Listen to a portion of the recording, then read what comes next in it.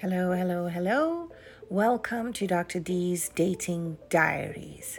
So, you are going to hear a lot of anecdotal dating stories that are really hilarious, and I can't make this stuff up, honestly.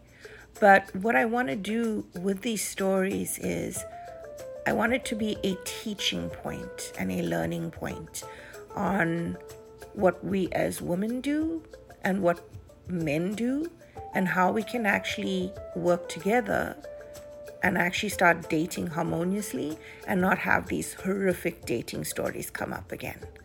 So take the time to listen to this. Have a laugh, because I swear to you, I cannot make these stories up.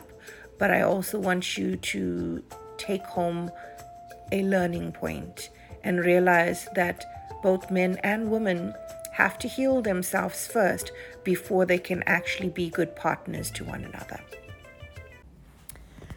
Okay, ladies and gents, we've established that dating is hard in almost every city in the world. Dating in Vancouver is also quite extra because guys just stare at you and they will not approach you. If you smile at them, they just go in the opposite direction. And I know one of the dating gurus basically told us that men actually need 5 non-verbal cues before they will come to us. So ladies, 5 non-verbal cues, meaning look at them, touch them, smile, beckon them over, wave at them before they actually have the courage to come to you. So that's just the usual thing. And don't get me wrong, guys. Men, women sometimes are shy as well. They see you staring at them and then they feel shy. It's not like they're brushing you off. They just don't know how to actually smile at you and wave because they're also afraid of rejection. So it's a very vicious cycle. So I was basically coming home from work one day and my dog was nagging me. It was like 8:30 p.m. It was dark at night. I didn't want to go out, but he was nagging me. So I said, okay, fine. We went for a quick walk and then he wanted to go down to the seawall. So I looked at him. I felt bad and I went down to the seawall. And this was in the days when electric bikes weren't that popular. So I saw this guy whizzing past me. I noticed the bike, so I wasn't sure whether it was electric. I just knew it was different, right? And next thing I know, he does a complete 180 on his bike and he comes and he actually stops right by me. So now I'm thinking, oh my God, I don't have anything to protect myself. And I'm thinking, doggy, why did I actually decide to bring you down here? It's dark. He might attack me. I'm not sure what's happening here. But he actually asked me out. So that was so strange because that never happens in Vancouver. So me being true to myself, saying, well, this is a rarity, I said yes. And it was really nice. The guy actually knew where I was working, so he found a place really close to where I was, and he was actually coming all the way from Maple Ridge, and we sat, we had some drinks and we were chatting. The conversation went really well. So then he says, hey, let's just go for dinner. So I was like, okay, that's fine. And we were really chatting and getting along well. Now, he was not from Vancouver. If you guys didn't figure that out by the mere fact that he stopped, did a 180 on his bike and came and asked me out just like that, you will know now. He was from Montreal originally, but he'd based himself here. He had gotten divorced, I think, about 10 years ago. And here's where the story gets a little bit weird. He was living with a female friend of his, platonic, as he said, which is fine. That's not a problem. But he was living out in Maple Ridge.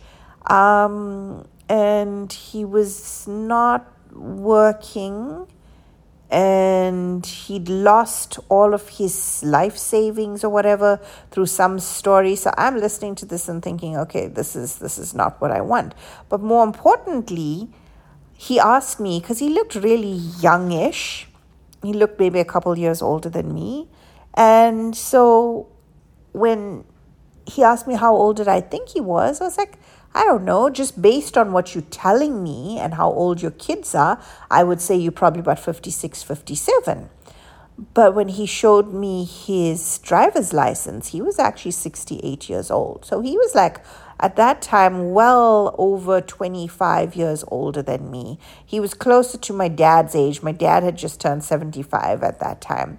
And when he showed me that, I just clammed up because I was like, I'm sorry, I can't do this. I can't date someone who's so much older than me. And that's just a me thing. I can't date somebody who's that much older, who's close to my dad's age. It's not my preference, and I'm not going to judge somebody else who wants to date somebody that old or much older than them or much younger than them. That's them. This is just not my preference. I don't feel comfortable with it. So the conversation died fairly quickly after that. And then he started saying little things. And this is where, that generation of baby boomers starts getting a little bit suspect, where he was like, oh my goodness, you have such a nice figure. You basically he started objectifying me. I'm not going to go into details, but that made me feel extremely uncomfortable because now I'm looking at this man as someone who's almost my dad's age. And I'm like, ew, that is disgusting. I just did not like it at all. It made me feel really creeped out. And then, of course, I ate my food. He's like, oh, you eat all your food. I'm like, what the hell? We went out. I'm going to eat my food. I've worked in the hospital from 7 this morning and haven't eaten anything. So, of course, I'm going to eat my food. So what's the problem? And now I see what potentially could have happened there is that as an older man, he's trying to control, he's trying to make me feel bad. And that's what the older men do with the younger girls in terms of grooming them, right? Now, that's not going to work for me. I've seen tons of stuff. And also, I'm not going to let anybody, I'm not young like people, the young ones who are impressionable about all of that stuff. So he dropped me off at home. He tried to kiss me, and I was like, nope, I don't kiss on the first date. Thank you very much. And also, I wasn't really interested in him. I was like, I'm not going to be kissing someone old enough to be my father. This is just too much for me. I couldn't handle it, and I admit that. That was a me problem. I could not handle that.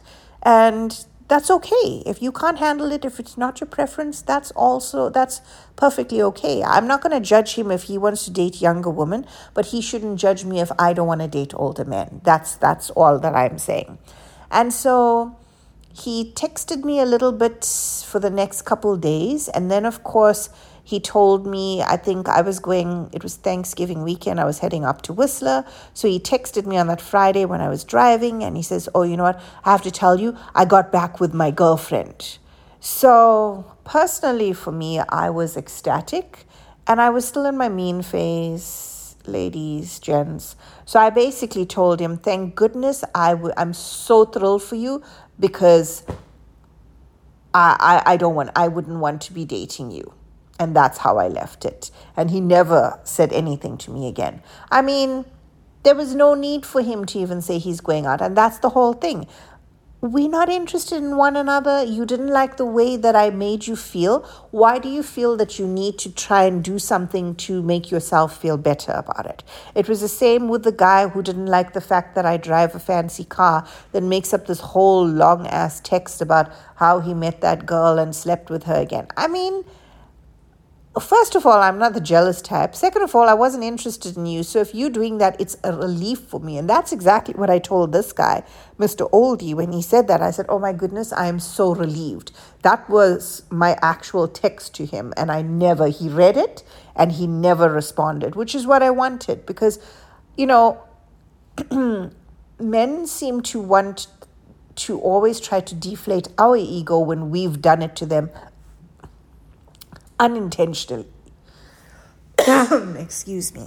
So sometimes I might get a little catty if I'm in the right mood, and I know how to say things so that they don't bother to come back to me again. There was no need for him to say that. There's no need. If you want to be a true gentleman, you don't say something like that. You actually be honest and say, hey, you know what? I don't think this is going to work out. And leave it at that. If you're upset that you got rejected because I refused to give you a kiss on the first date, or because I was silent when I discovered you were almost my dad's age, that's okay. Have a proper conversation with me about it and say, hey, I'm used to this. And then I can have a conversation and say, no, I'm sorry, I don't kiss on the first date. Or if you say, hey, are you worried about my age? Then we can have an adult conversation. Don't be a child and be petty and say these things, because you are going to get someone like me who's going to say, you know what, I'm really relieved that you're going back to your old girlfriend. So, ladies and gents, if ever somebody tries to do something silly like that to you because they want to cause maximal harm and annoy you and hurt you because their egos are bruised, feel free to use my term of, oh my God, I am so relieved. Thank you. Goodbye. So that is it for today's episode. Hope you guys enjoyed the stories, but I also hope that you learned something. Be safe out there, guys, and see you